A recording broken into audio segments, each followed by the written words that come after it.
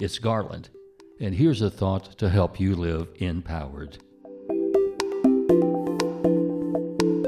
Be still.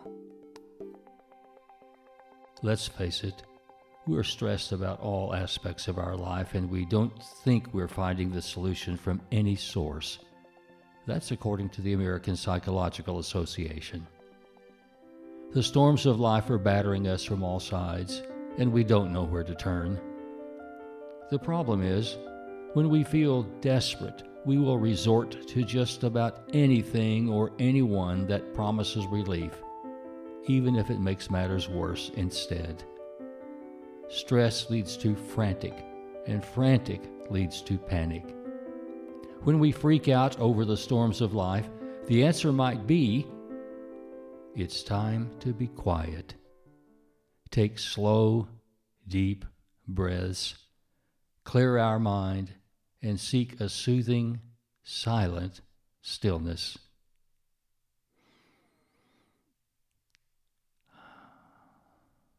Peace. Be still.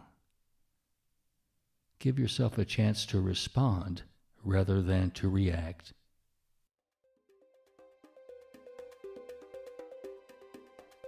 Rumi, a 13th century Islamic poet and scholar, said, "The soul has been given its own ears to hear things the mind does not understand." This method of hearing requires stillness and quiet, where answers and insight come to us from intuitive knowledge and wisdom. Peace. Be still. We owe it to ourselves to find 2 or 3 minutes of stillness several times a day if possible. Even in crowded, noisy places, you can calm yourself with measured, deep breaths. Take in your immediate surroundings and allow your mental distractions and personal worries to dissipate. Release the tension in your neck, back, and chest. There is stillness in the eye of the storm. A few seconds of this stillness will refresh you.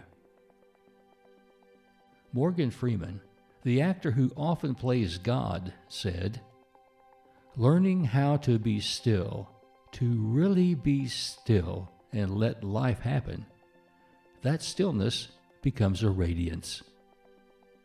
If you want to find yourself in the sea of stress, be still, and you will appear. And you will find it empowering. Peace.